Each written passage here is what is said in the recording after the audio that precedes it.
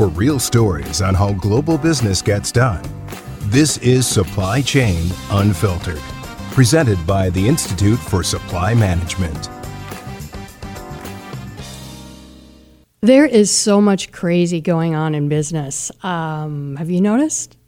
And the information, the misinformation, it just makes decision-making so much more difficult than it has to be. Just makes my head spin.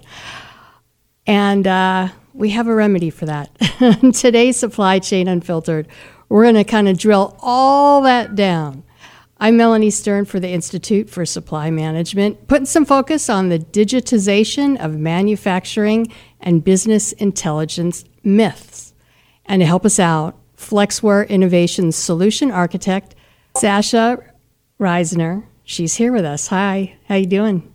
Hi, I'm great. How are you doing, Melanie? Well, I feel as though with your presence, you're going to make everything a whole lot better. The next 30 minutes, things are going to look a whole lot better. So let's do something. Start off with a foundation, if we could here.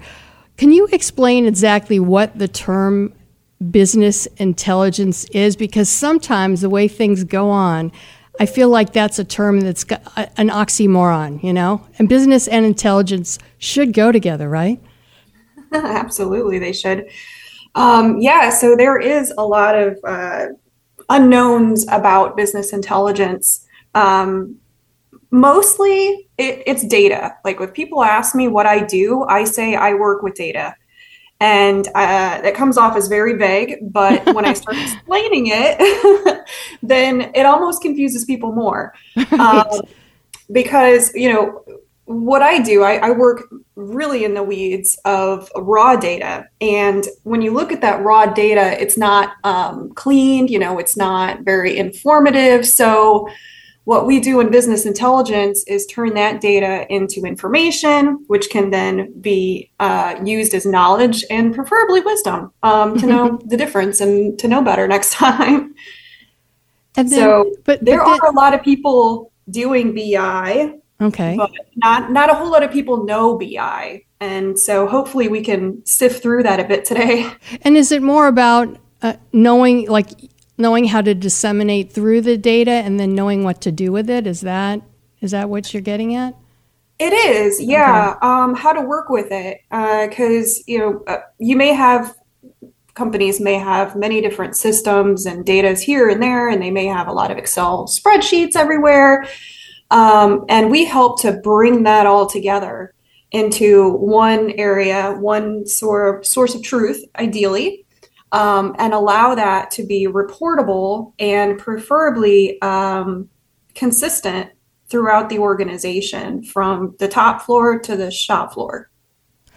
Okay, so if someone wants to achieve a realm of business intelligence, if you will, and put it into practice without constantly, do they have to constantly reassess and update their Internet of Things, or even currently now an integration of AI? Does that mess things up?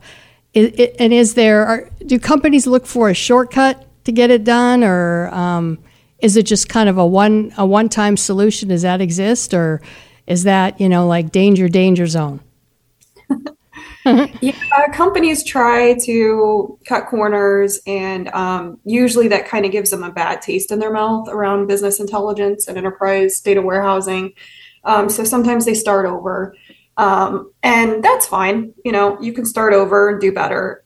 These systems that are constantly coming online and technology that's constantly changing, we have to adapt. And in business intelligence, that means we are evolving as well as with those systems. So you add new devices, new ways of capturing some of these sensor data, then we adjust in the business intelligence space as well to keep up with that.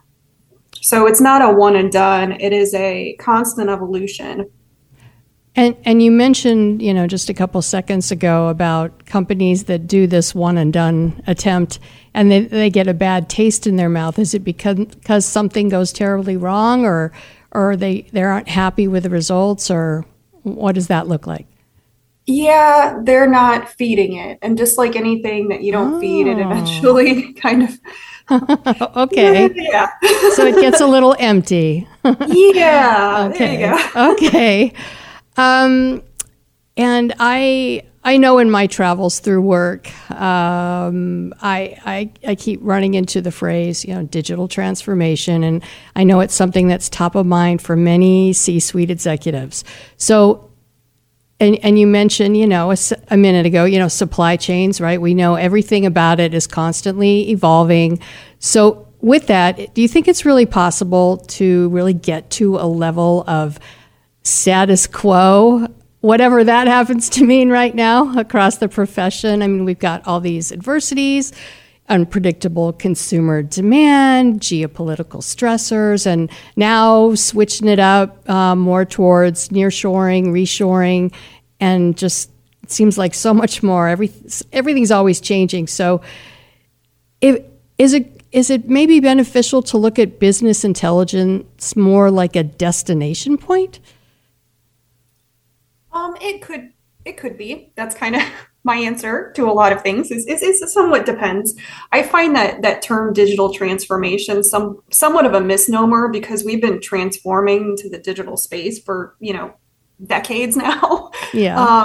Data is digital, so we work in the data space and we work in the digital space 100%. So I know that more is being transformed into that digital space, but it seems, a bit of a what do you want to call it? Kind of a bit of a buzzword, Right.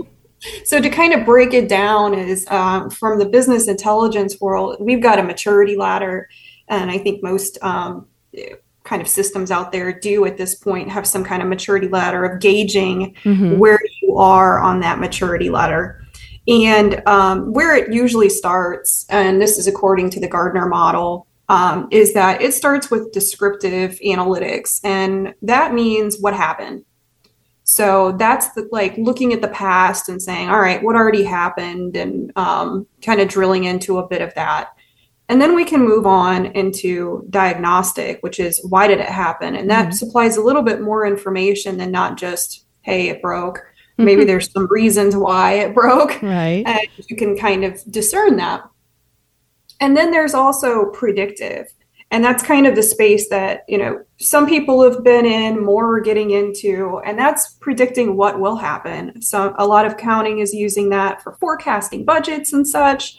But also supply chain world is starting to use it to predict maybe inventory levels or capacity within their warehouse. So that's a little bit more of an advanced step. And then this last one that is kind of the pipe dream that not many people are doing, but a lot want to do, is prescriptive. And that's where you're actually letting the system help you make decisions of what you should do. So you are not just looking at what happened in the past or why it happened, but you're saying it's actually telling you, hey, you should go change this light bulb or something because it's going to, go out. So it's basically going from trusting, let's say, a strategic partner in your business or an employee that you rely on to give you those recommendations, going from a human trust level to a system. Yeah. Oh, exactly. That's scary. I think it's scary. It could be, but I mean, if you start thinking about, well, there's a lot of robots, in these warehouses. Exactly. At this point, and they're moving things from one point to the other, and they are making decisions, right? They have to know That's they have to true. turn left and right and go forward and up and down and do different things. So it is kind of a decision support system there. Wow, I wonder if I would need counseling to make that transition. I hope I'm not the only one. Okay, so I want to pivot to a moment regarding the aspect of spend, because if a company's interested in moving forward and garnering business intelligence within their corporation, there's the aspect of the money it's going to cost to get them there. So being that I would say most businesses refrain from spending money before they really absolutely have to. But if they want to realize greater business intelligence, how But with that reluctance going on, how would you recommend a company best determine their spend, and what are the first 3 steps to help get them there? That is such a great question, because that is the situation that a lot of our customers are in right now. Yeah.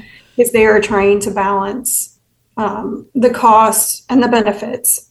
So what we can help them, guide them to do, is business value mapping. And that means kind of breaking down each one of those business goals and assigning a value to it. How much do you think it's worth to you to decrease cost in product materials or something to that effect? That can be, a business goal, and then you can assign that value to it. Say, all right, we think we can save $2 million. The other part of that is assigning effort to those goals. So maybe that's a great goal, but it's going to take you 2 years to figure that one out. That's not very attainable. So you really have to kind of take a step back, maybe. Okay. And maybe that would be a lower priority. So that's the third step there, is to prioritize those goals. So once you have your list going and you've assigned your value to it, then you can figure out a bit of how long it's going to take and prioritize those. And at that point, you start with your easiest and most value. Okay. And then, okay, it sounds easy, but it's actually like a hard process to get to think about and get through. Right. It's almost like a business, you're talking to them about, here's what you need to do to get where you want to go. Can you just open your wallet and hand it over? Yeah. So getting to this business mapping, and you're coming up with, or your clients, or you work together to come up with, the desired goals. How, in that process, when you're weighing, the spend versus the value and the benefits, in that process, do you throw in some potential disruptions that would then delay some of the benefits, upset the apple cart in the value that was set up in the first place? Do you throw in things that may, in fact, adjust the business mapping, maybe delay the realization of the results wanted? Or am I just making it way more complex than it is?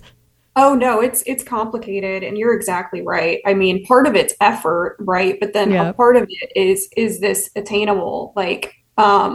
Maybe some data is not captured at all, and there's no intention of ever capturing that data. So that would be a reason why you couldn't do something.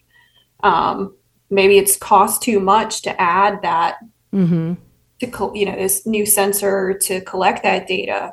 Maybe the technology is not available yet, which, I find that hard to believe at this point, but it could be. And what's the typical, I'll use the term life cycle of working with a client from the starting point of coming up with, what they believe they want to achieve, your recommendations on the system to help them get there. And then, what's that look like on a timeline? Obviously I know it's going to vary from company to company, but is there any, a range of average, typical? Not necessarily, because everybody wants different things. Some, want to start building now. That's the way most of our customers are, is that they're already behind and they really need to catch up fast. Okay. So we have to kind of scale them down a bit, and to try to find these high value projects that we can turn around somewhat quickly and build a POC for them, just to kind of deliver that's a proof of concept, so that they can prove to the business that there is value in continuing to do this project. Because you think of an enterprise data warehouse, and it's not a big bang approach. We approach it I never say this word right. Methodical, right? So we go through each step one at a time. We work through discussions, discovery work. There's a lot of pre-planning. And then we kind of nail down, all right, this is where we're going to start. And we start meeting with subject matter experts and interviewing them and talking to them about what's important to them and how they're calculating things and where they're getting data from. We have a lot of conversations, and we also start build work usually pretty quickly after this starts, because as we're starting to do this discovery in the data and talking to people, you have to marry the two. I'm not a very theoretical person. So when somebody starts talking about, a sale order or something, it's like, let me see it. I need to see what this looks like. So we'll go into data and start doing that exploration and start to kind of model that out. So it really is an agile methodology, if you've heard that. We adopt a bit of the software development lifecycle with that, so that, there is requirements and development, analysis, testing, rollout. I think I'm missing a few in that in that process, but we do go through all of those steps, and not necessarily one by one, because we try to. Not one by one, but we don't necessarily have to complete everything in design before we start building. Oh, okay. Okay. Yeah, we like to remain agile in that approach of like, all right, we will start with this one piece and then we'll start building that out and see, and start to build that out, test it, make sure that that's working, as well as building out a framework for loading that data, and a system that can capture it. So there's a lot of infrastructure in what we do as well. So right now there's a lot of companies that are moving to the cloud. We've been doing tons of Azure work, and that's Microsoft Azure. So we're building out like Synapse and the SQL databases and using Azure Data Factory, and we've done Databricks, and there's just a lot of technologies out there now, and we're trying to remain somewhat agnostic, technology agnostic, and meeting the needs of our customers. But they are all different, but the process is very much the same. And because each client is different for many reasons, in this, I'll say, the scope of the project, what they're looking to achieve, what their budget is, runs the gamut.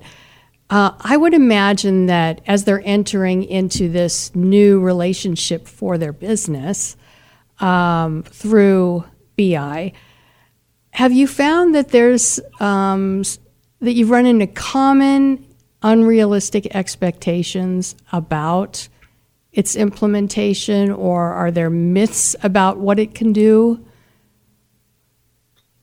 Yeah. And it's so funny because it goes from one extreme to the next. Like the myths that are out there is, BI is bleeding edge, or BI is old, and like nobody's doing that anymore. Is it one or the other? And then sometimes people think BI is Excel, or BI is just building reports. Sometimes we get BI as operational intelligence, which it can be. And that's meaning like reporting off your operational systems, like your ERP systems, or maybe your MES or something, or TMS, or WMS in the space of supply chain. So there is that, and then there's data marts. Then you get to a little more technical level, and people think data marts and data warehouses are the same thing, and they're not necessarily. And some people, some think that BI doesn't work across the enterprise. And you can do it right. In my viewpoint, I think BI is like this umbrella term for a lot of different things. It is not just one report or anything to that effect. It is a methodology and an entire it's a process and methodology and also like systems all in one, because you can build out an enterprise data warehouse and report off of it. And I think all of that is BI, Okay. as well as the data engineering that it takes in order to move that data from system to system and transform it. So for manufacturers, right? I'm assuming that, most already know the benefits of ensuring transparency and agility and security across manufacturing and then throughout the tiers. Would the addition of more business intelligence through, I'll say, an upgraded system or an additional system or a new system, would that provide benefit? Like, is it always good to just kind of continue to look for newer, faster, better ways? It can. In some ways, you do have to give a system time to evolve. Okay. Some jump shipped a little too early. I wouldn't say that business intelligence would help secure your different tiers of the system, but it could certainly help with reporting on the security or the data quality that's going into those different systems. That is something that we also implement in Power BI, not Power BI, but in the BI space, is data quality reporting, so that there's checks and balances to make sure that this data moved from point A to point B. There's also auditing that we can put in place to ensure that the data has not been changed, altered from one state to the next. Working with manufacturers, they also are kind of, I wouldn't say new, but maybe they haven't had a whole lot of experience maybe in the regulatory space. Okay. Having worked with HIPAA and that regulation for a very long time, there are very strict rules on how do you protect data. And so that is something that I think can be very valuable kind of lesson to transfer into the manufacturing and supply chain space, just because there are becoming a bit more of some gaps there. They're becoming a bit of more of a target in this space. Oh, that's interesting too, because I know we have a lot more regulation coming about related to ESG, and I wonder, I would assume then business intelligence could help with that and how it handles the data and provides the reporting that's needed. Yes, absolutely. Okay, cool. You've kind of made it, I don't want to say simple, but I don't know, you eased my mind a little bit, because, it just seems the whole issue of big data, and we're relying on more and more data, and then with it there's more and more risk. And it's nice to know that there are ways for us to kind of hone it all down and keep it more central, where many eyes can look at the same thing at the same place and get the information they need to drive their business the way they'd like. Yeah, that's great. I am glad that you're getting that out of it, because that is what we do. And all of us that work in that data space enjoy it very much and take our jobs very seriously when it comes to protecting and working with companies' data. Well, thank you, Sasha. Really appreciate all the clarification, and I think I got it. If you need more, Sasha, how can we get in touch with you? Is there LinkedIn would probably be the best bet. I can share my information so that you can have that available on LinkedIn. Yeah, I don't have that handy. Okay, it's Sasha. Yep. Reisner. Yeah. Yep. Risner. And I know everyone knows how to do a search on LinkedIn, so there you have it. There you go. All right. And if you need a podcast replay, I know I do from time to time, you know where to find it, ismworld.org. And it's where you'll find our library of episodes, blogs, surveys, timely info through CAPS research, and many more resources to help you help others and grow the profession. As always, we appreciate your listenership and feedback. And until next time, you'll get real stories with real impact, always right here, Supply Chain Unfiltered.